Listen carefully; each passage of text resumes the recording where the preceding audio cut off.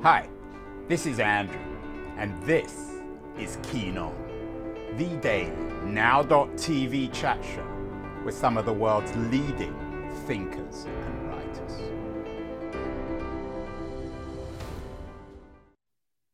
Hello, everybody. It is March the 11th, 2022. I'm talking to you, as always, from San Francisco, a Friday.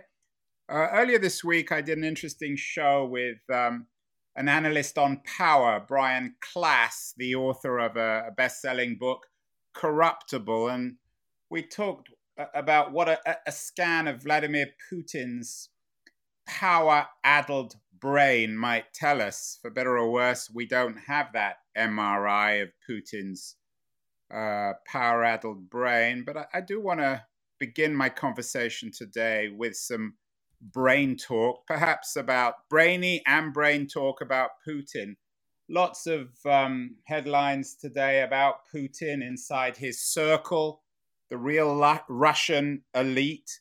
And Putin's increasingly being characterized. Here's a BBC piece about him cutting a solitary figure. He's sitting on his own, he's isolated, and this indeed reflects the fact that in a poll from last year, trust, the T word in Putin, dropped to the lowest level since 2012. Russia has always been a low trust society, so I'm guessing it dropped pretty dramatically.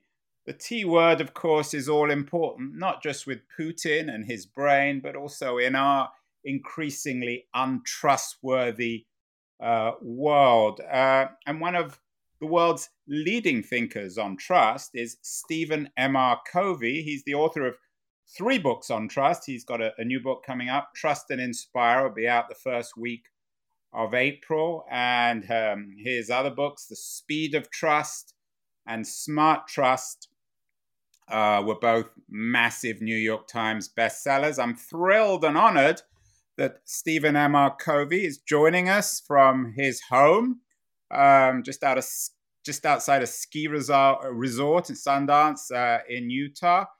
Stephen, you're not a Putin expert, and I don't want to put you on the spot here. I don't expect you to be watching Putin carefully.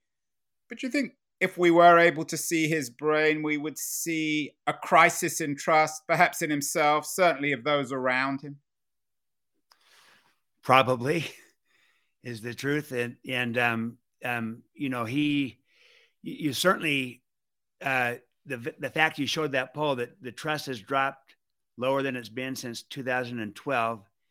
And like you said, to begin with, it was low, but I'll bet that those around him, I bet there's a crisis of trust going on as well. And it's probably been as low as it's ever been. So it's, you know, he's relying upon his position and his power, not upon, you know, a moral authority stance. And he is your ultimate, and you deal with this in the book, he's your ultimate command and control guy, isn't he? He's the model that you think is basically history, is archaic and doesn't work anymore. Yeah. He's the authoritarian command and control. He's not at the enlightened area, the improved version. It's the old version of just position is power, might is right type of thing. And yes, that there might be some countries that have a model of that in some societies, but that doesn't work in organizations today. It certainly doesn't. Your book, and as I said, I mean, you're not a political writer, so I don't want to put you on the spot on Putin. You write mostly about organizations, corporations, society, and also families. When I was reading your book, I thought of my old friend Richard Edelman. Every year he comes up with what he calls a trust barometer. It always seems as if it's falling. The 2022 Edelman Trust Barometer recognized that, again, I'm quoting from the Edelman site, societal leadership is now a core function of business. But before we get on to that, in your book, Stephen, is trust in crisis? Edelman his barometer always seems to suggest it. Is trust continuing to drop, not just around the world, but in America itself? Yes, absolutely. The Edelman barometer is a superb gauge of it. And like you say, it continues to seem like it's going down, but there's no question that there's a crisis of trust in most societies in the world. Certainly it's happening in the US as well, where the trust has gone down in institutions, trust in media, trust in government, trust in political parties, even trust in NGOs has gone down. In some cases, never been more. And what emerged from the recent Edelman Trust Barometer is that business, for the fact, there is some lack of trust in business, but they still were higher than other institutions. And so there's an opportunity and a responsibility on business to help be part of restoring trust, building trust in society. And it's kind of a switch in roles, because often it's been the other way around, where business is not trusted. And right now there's a little bit more trust toward business. And so that gives them a stewardship, a responsibility to try to not abuse that trust, but rather to spread it and to increase trust in society. I think there's a great opportunity for that, but there's no question that we're in a crisis of trust, and it tends to perpetuate on itself. Distrust is contagious, and people respond back more careful, cautious, guarded, because nobody wants to get burned. And it's a pandemic, isn't it? In an odd way, Stephen. Sure. I mean, obviously, we live in the age of COVID. Lack of trust, I guess, doesn't kill you like COVID, but it has a similarly pandemic-like quality. Absolutely, it's a pandemic in the sense that it's contagious and it spreads, and distrust and suspicion tends to create more distrust and suspicion, and then everyone feels justified in the process, and we find ourselves perpetuating a vicious downward cycle. So it's a good analogy. It's, in a sense, like a pandemic, in that it is contagious and it spreads.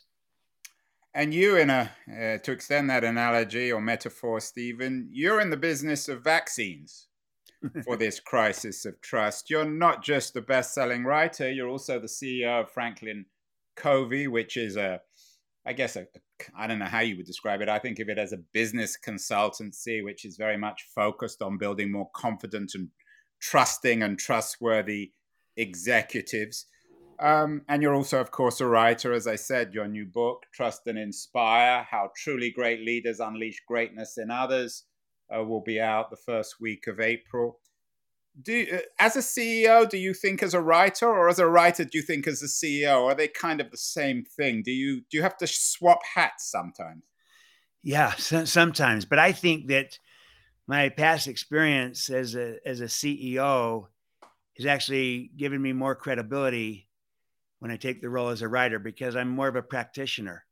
And I approach this not just as a theorist, but as a practitioner, someone that's doing the work and the like. And just for clarity, I'm not currently the CEO of Franklin Covey. Right, I apologize. I realized I'd been the CEO of Covey Leadership Center, which was the merged entity into Franklin Covey, and I am the CEO of the trust work that we do and the Covey Link organization. So I am a CEO, and so I do think like a CEO, and I think that informs my writing. I think it's better writing because of it, because I always understand the importance of making a compelling business case for why this matters, as well as a leadership case for why it matters.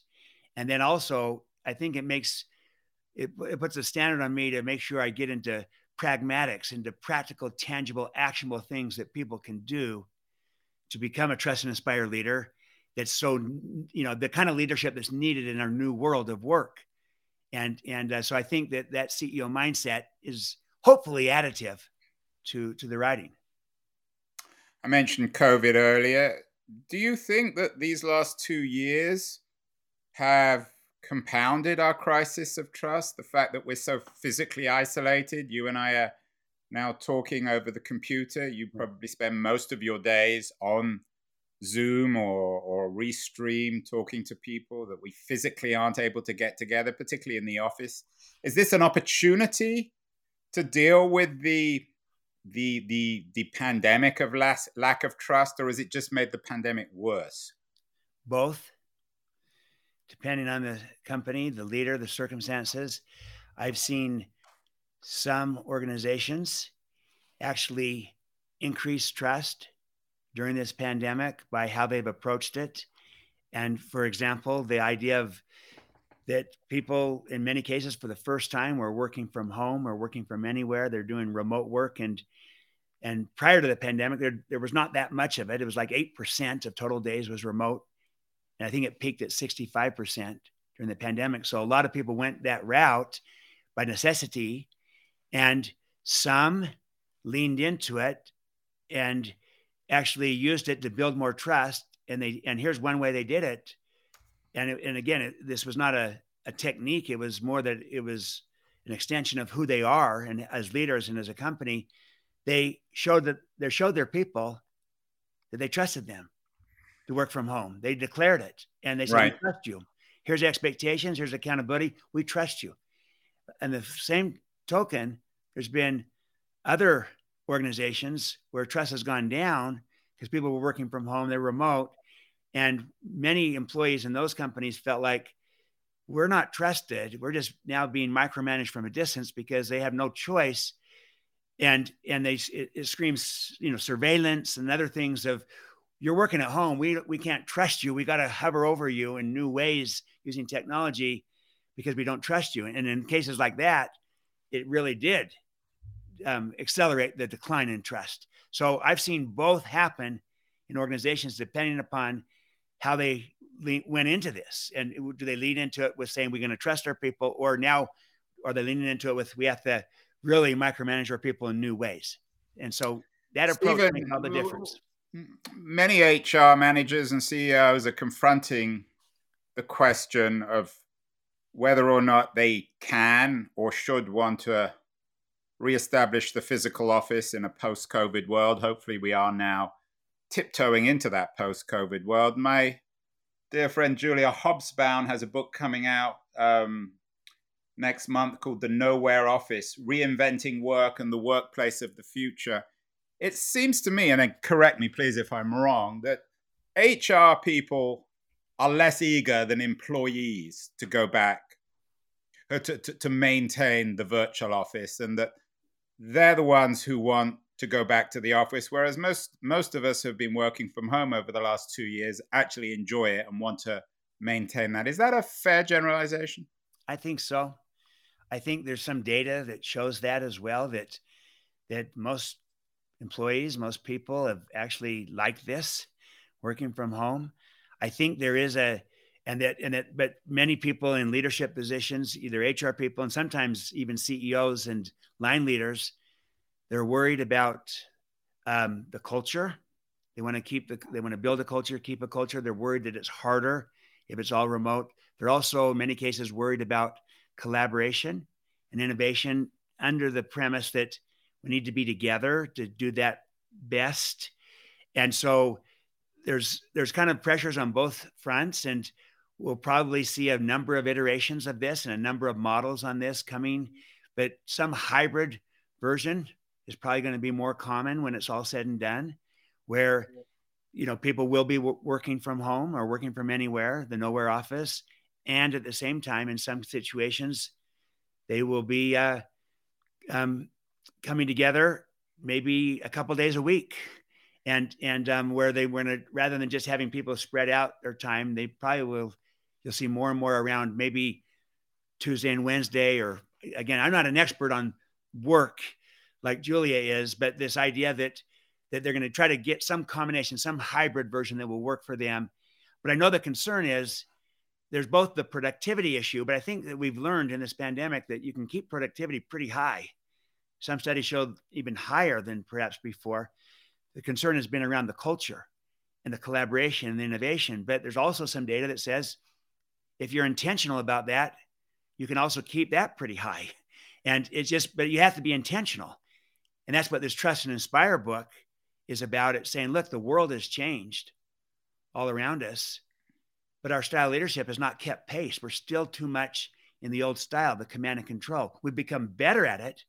We've become an enlightened command and control, which is better than authoritarian, but we've got to think differently about how we lead in this new world. Why is this, Stephen, that leaders have been so slow? Your book, your book, Speed of Trust, of course, brings up the great Alvin Toffler, the tech writer who wrote Future Shock, which Yep. suggests that speed would define the 21st century. Of course, he was right. Why are leaders, in your view, so slow when they're pretty quick in other areas? Are they simply resistant, obstinate, avoiding the subject? I think that they're often not even aware of the fact that there's gaps in it. One of the reasons that gets in the way of becoming a trust and inspire leader is that we think we already are one, and they say, yeah, I'm doing that, but that's not how their team and their culture experiences it, and so they're often not even aware the idea that fish discover water last. They're so immersed.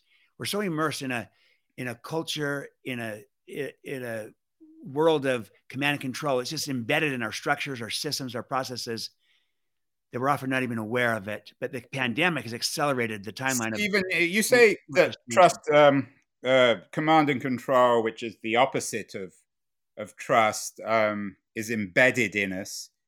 Is it embedded, do you think, in our brains? I began this show talking about Brian Klaas, his book on power.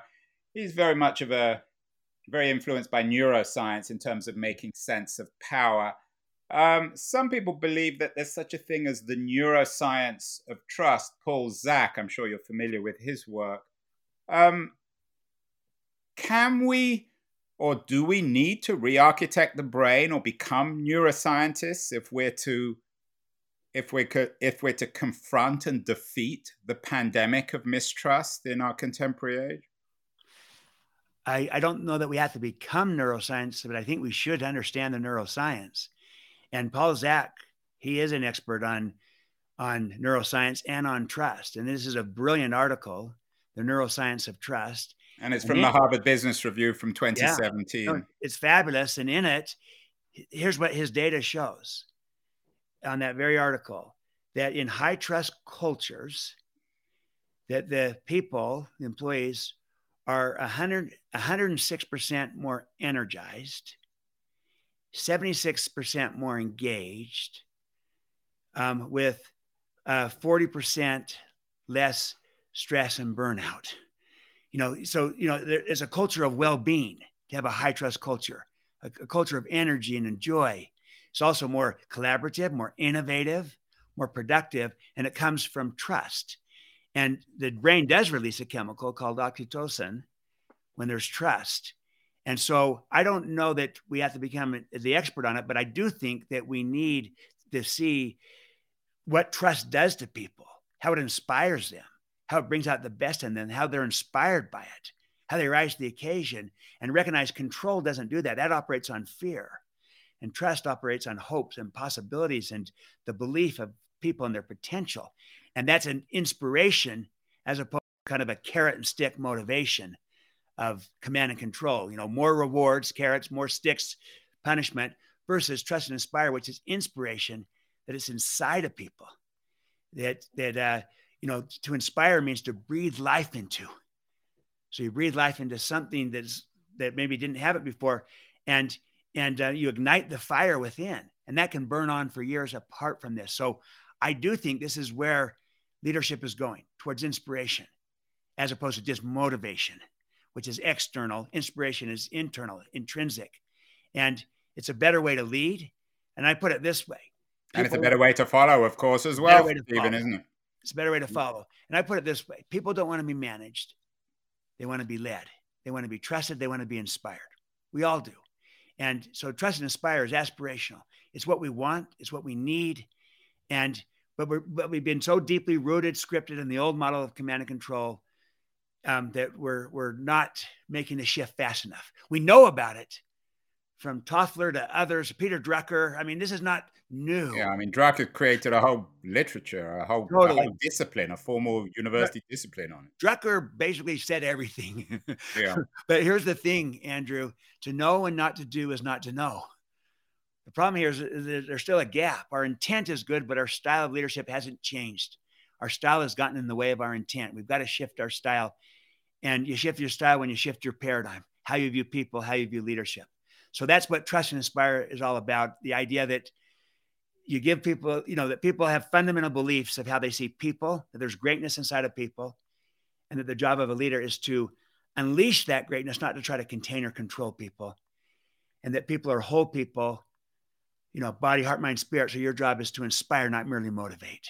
Well, you've won me over, Stephen. I trust you. So now all I need is a job, and then I'll be your follower.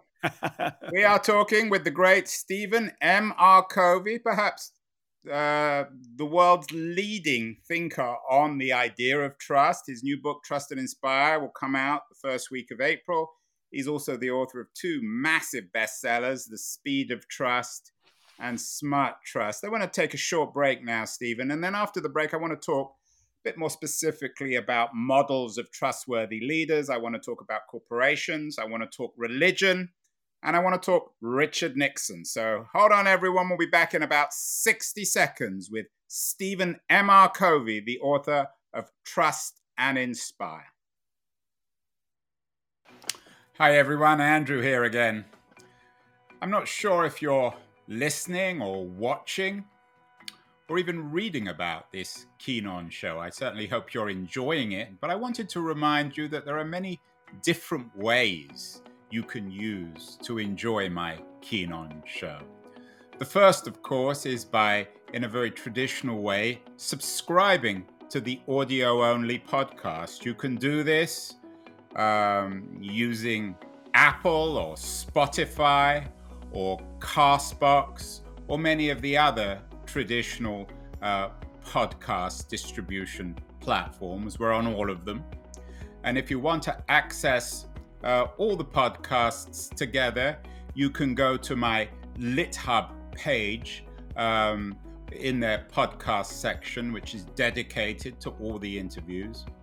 If you're into watching this, as opposed to simply listening, if you follow me on Twitter at AJ Keen, you can watch these shows live, and you can do the same if we're connected on LinkedIn. I'm not on Facebook. I'm not a great fan of Facebook, but LitHub is. And on their LitHub live page, you can watch these shows live as well. In terms of recorded videos, not live, you can see all the shows on the LitHub YouTube page. So whatever your preference, whatever your taste, whether it's video or audio or text, there's no excuse for not watching or listening to my show.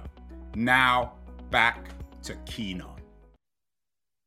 We're back with Stephen M.R. Covey, the author of Trust and Inspire. It will be out first week of April. I've been very lucky. He trusted me with an advanced copy. I've read it, and it's up there in terms of its value and its readability with his previous bestsellers, The Speed of Trust and Smart Trust. Some of you, of course, will confuse Stephen M.R. Covey with Stephen Covey, who is, again, was an incredibly successful business writer. He wrote The 7 Habits of Highly Effective People and The 8th Habit.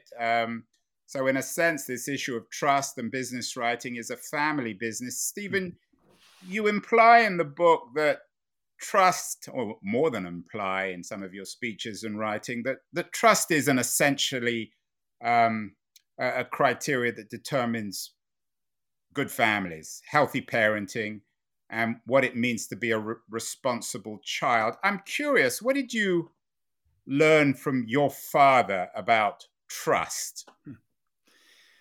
What I learned was really what I'm writing about in Trust and Inspire, because my father always modeled behavior. He didn't ask us to do things that he wasn't going to do. So I saw a model in him, but he also trusted us. He trusted us as kids. He trusted me, and he believed in me and helped me come to believe in myself.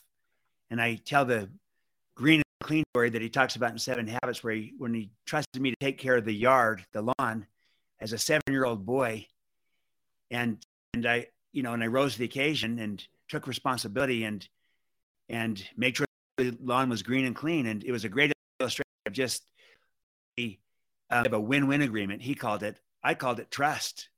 I felt inspired me. And then also a sense of purpose and inspiration. That's the inspired part of that. Life is about contribution, not just accumulation. So we're always trying to create meaning and add value and have a purpose. And so I was fortunate. I acknowledge that, to have a great home situation. Not everyone has that. So I feel a sense of responsibility, stewardship, to say, what if we could try to increase in our homes of trust and inspire type. As a parent, you believe in your kids, or if you're an aunt or a non-parent, whatever it might be, or even a friend or a neighbor that's a godfather or something, that your job as a leader, as a parent, is to try to help communicate the potential, the greatness of your children, so that they can come to see it in themselves. And that's great leadership, and that's great parenting, is to the best in your kids. Yes, you want to hold them accountable, you want to do all these things, but you also give them a vision for who they are and what they can do, what they can accomplish. So do you think for parents to create good, trusting children, you need to also give them space to rebel? Sure, that's part of it. I mean, if you try to dictate methods and that you must do this or that, and it's all prescriptive, that's really not trusting. That's a command and control approach. That here are the rules, and you will follow these rules to the T, and there's no deviance, or there's no trust in that. There is trust. Hey, look, I trust you to make smart decisions, and I trust you to do the right thing, and I give you, some free rein in doing this. You teach principles, you teach important values, but then you got to trust them.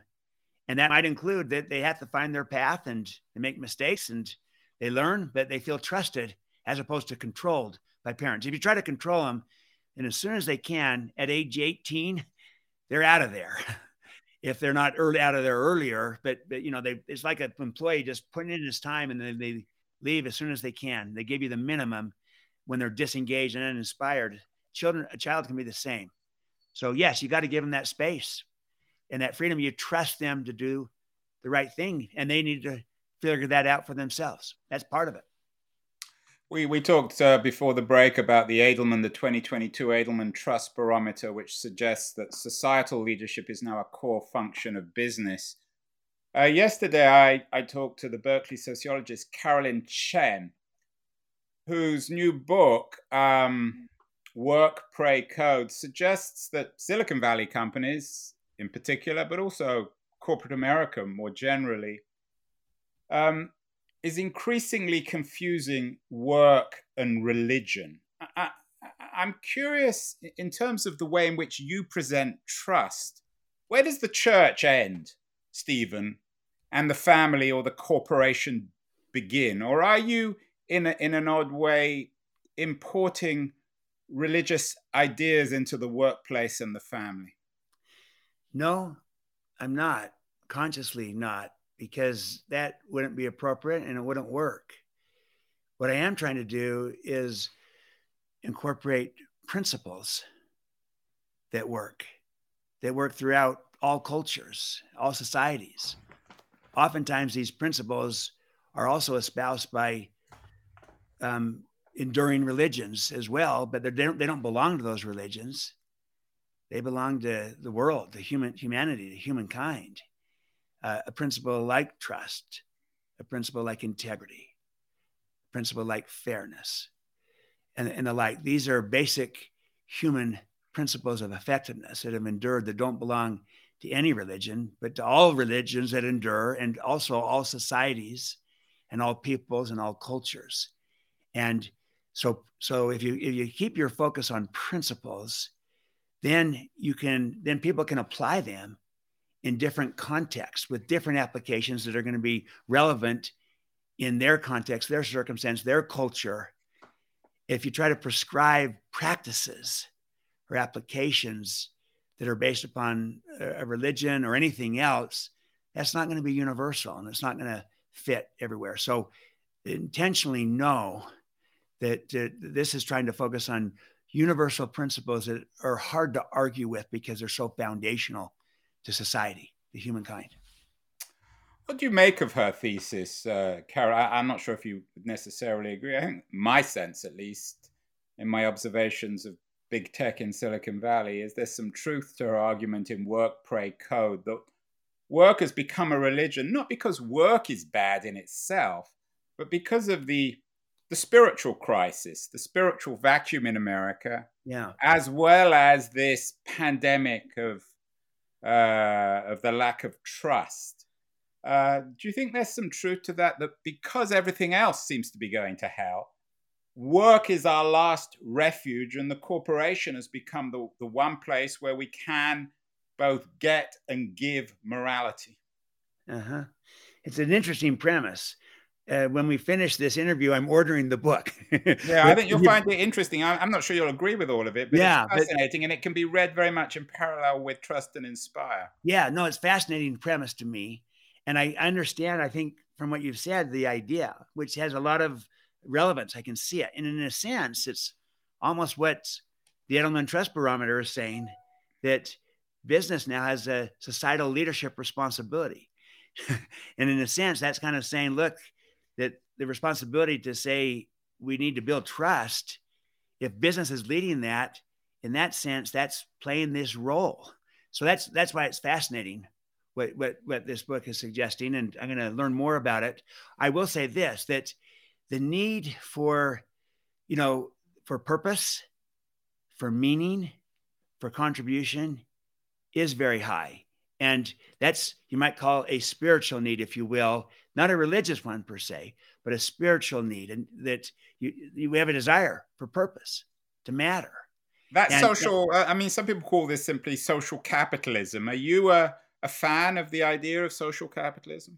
The basic idea, yes. The conscious social capitalism of trying to elevate society through what we're doing. And to have in Trust and Inspire, I even talk about how we try that because we believe that leadership is stewardship, not just position, but stewardship, inherent responsibility, that our job as a leader then is to put service above self-interest, because the self-interest will take care of itself, but to serve, to put that higher, in a sense, that's part of this conscious capitalism. It's not that we're against shareholders, but we're trying to take a balanced approach to this of all stakeholders, and putting service above self-interest is one such way of serving all stakeholders. It's also a way of contributing, of contribution, of purpose, and people are seeking that. They do long for that. There is a void. And so in that sense, I can absolutely see how if you go to work and you have a sense of purpose, of meaning, of contribution, how that's going to fill part of what may be a void in your life that maybe in the past wasn't, but maybe today is, and therefore work can fill that void. But that can be a good thing for companies as part of inspiring their people, is that the work that they're doing matters.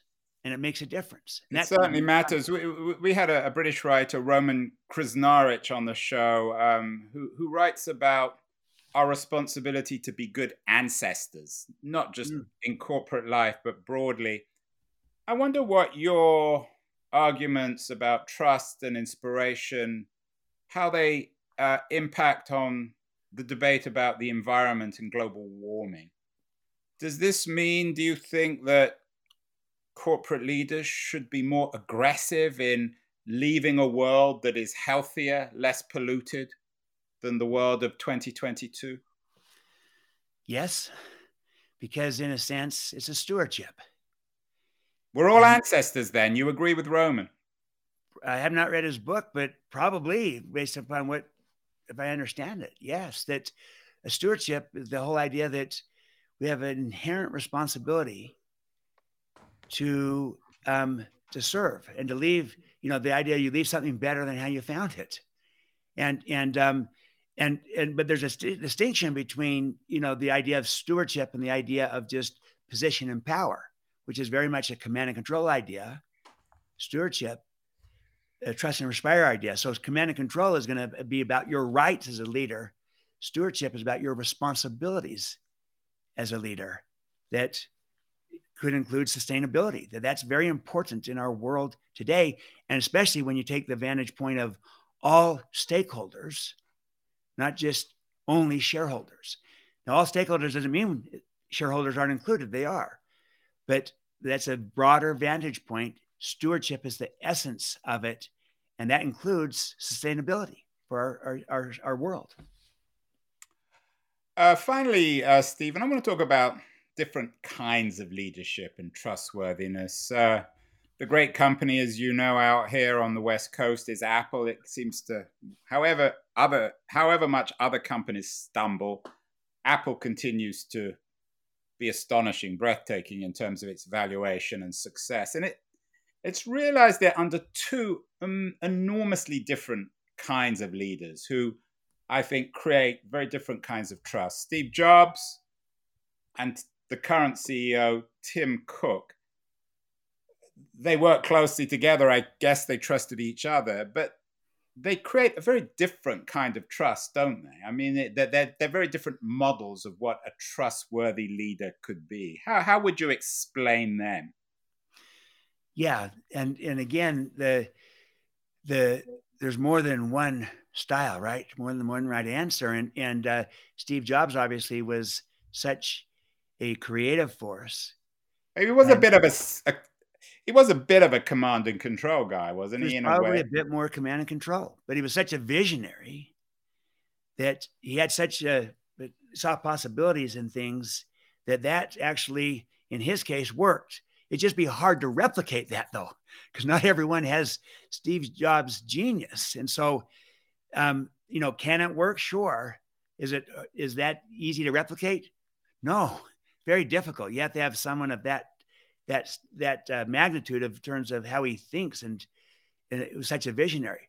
Whereas Tim Cook, and again, I haven't worked with Tim, but from what I understand, it's more collaborative, and so he's more probably along the lines of what I'm talking about, right? Of trust and inspire, of involving and collaborating and innovating together, as opposed to kind of a single primary genius behind it.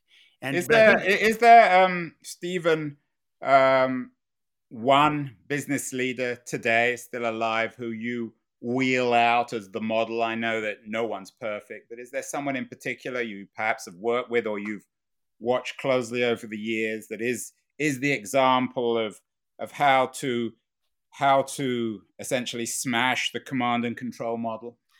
Yeah, I'll give. There's many. I'll mention one who I think has done a wonderful job. Is Satya Nadella at Microsoft. Right. If you think about it, there's been really a remarkable revitalization of Microsoft from the time he took over. They always were big, right? But they were fading a little bit in terms of their relevance. And you're being polite, Stephen. It's certainly. I'm being polite. They were fading and drifting towards less and less relevance, and they weren't the cool place to work anymore, and they weren't innovating. Nadella came in really as a trust and inspire leader. He modeled, he trusted, and he inspired. And through his style of leadership has completely revitalized Microsoft. Their stock price is up, I think, 10 times from what it was when he took over. But it's not just the economic result of the stock price. It's they're innovating again, and there's far more collaboration. Before it was internal competition. Now it's far more collaborative. They're more innovative, and it's a great place to work again, where people are drawn to it. And he's done it through his leadership style and through, the idea of a growth mindset, not just for himself, but for everyone. And that's trust and inspire. That's believing and seeing the greatness, the potential in people. So he's been a great illustration of a trust and inspire leader that's also had great financial success for the organization, as well as cultural success. And they're winning in the workplace with their own people, and they're winning in the marketplace. They're relevant and because they're innovating. And so those are the kinds of things that are needed. I would also say Cheryl Batchelder, former CEO of Popeyes. I thought you were going to say Sheryl Sandberg. I would have pushed back on you on that one. Cheryl Batchelder's, she's someone I know, I've worked with. She's a remarkable leader, what she did at Popeyes. Again, the great financial success, but she did it the right way. Trust and inspire. She modeled, she trusted, she inspired, and built a great team and culture and economic value. But she served all stakeholders. There's many. Eric Yuan at Zoom is a remarkable leader, very much a trust and inspire leader. So there are many, and we need examples because we got a lot of examples of and models of command and control. We need more of trust and inspire, of that this is a new way to lead in a new world, and it's a better way to lead. And you win in those two epic imperatives of our time: to win in the workplace by creating a high trust culture that inspires people, and to win in the marketplace by collaborating and innovating so you stay relevant in our changing world. And you can't command and control your way to a great culture or to great innovation. You got to do it through trust and inspire.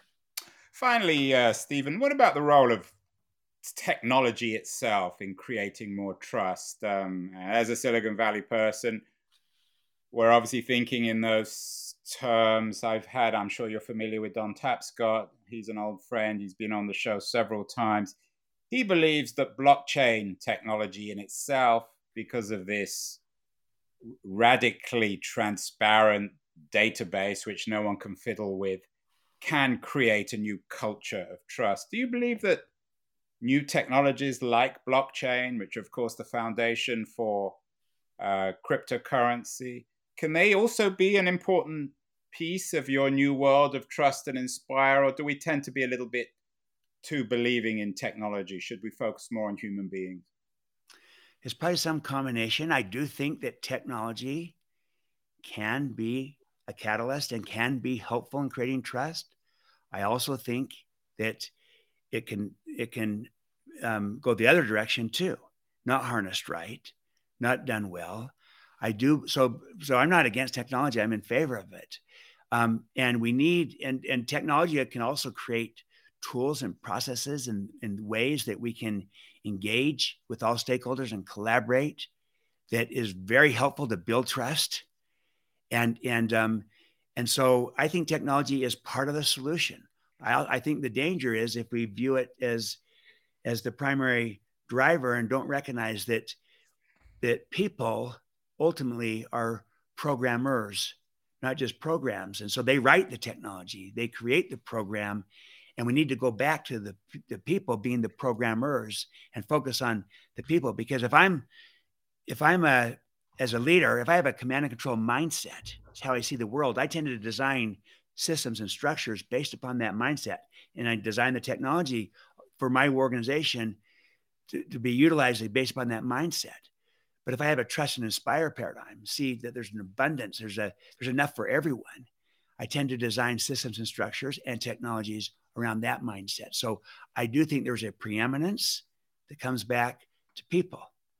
But I'm in favor of technology. It can be very useful, and there could be some of these new technologies that could in and of themselves help create trust.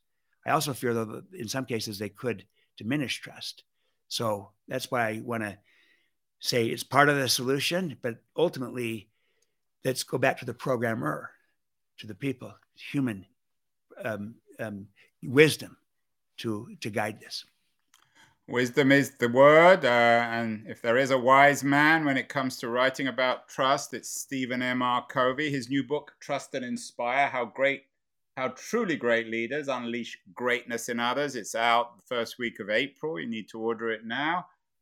He's also, of course, the author of Speed of Trust and Smart Trust. Stephen, what else should people be reading to perhaps rebuild trust in the modern age, or just simply to have fun in March 2022, when we have so many other rather depressing things going on in the world? Yeah, I'll give you a book I just got from a friend of mine who's a brilliant professor, Dr. Christine Porath, professor at Georgetown University in the business school. She wrote the original book called Mastering Civility. She's an expert on civility. She's now written a brilliant book called Mastering Community. It just came out in the last week. Mastering Community. And it's all about how, we live in a fractured society. and fractured communities. We're so divided. And this is all about how as we master communities, not only inside of organizations, it's both inside of organizations, communities, but also in communities, and how this is a key to our success and our happiness going forward, and how we can do this. So she's brilliant. She's bringing some of the great insights she brought to civility now to community, mastering community. Extraordinary book, and from a just a marvelous person. Very insightful. She's someone you'd love to have on. I'd love to. Can you introduce me? I'd love to get her on the show. I'll do it.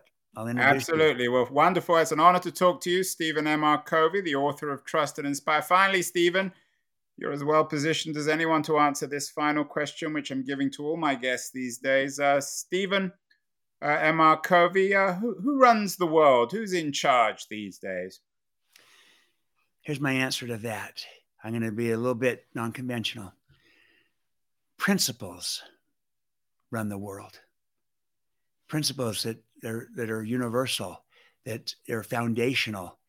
And so therefore, leaders who follow principled leaders ultimately run the world, because principles have proven over time to endure and to work. And so rather than any personalities, principles govern.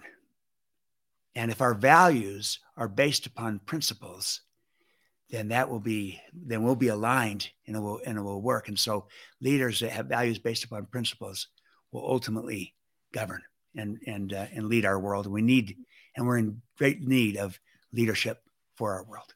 We need principled leaders.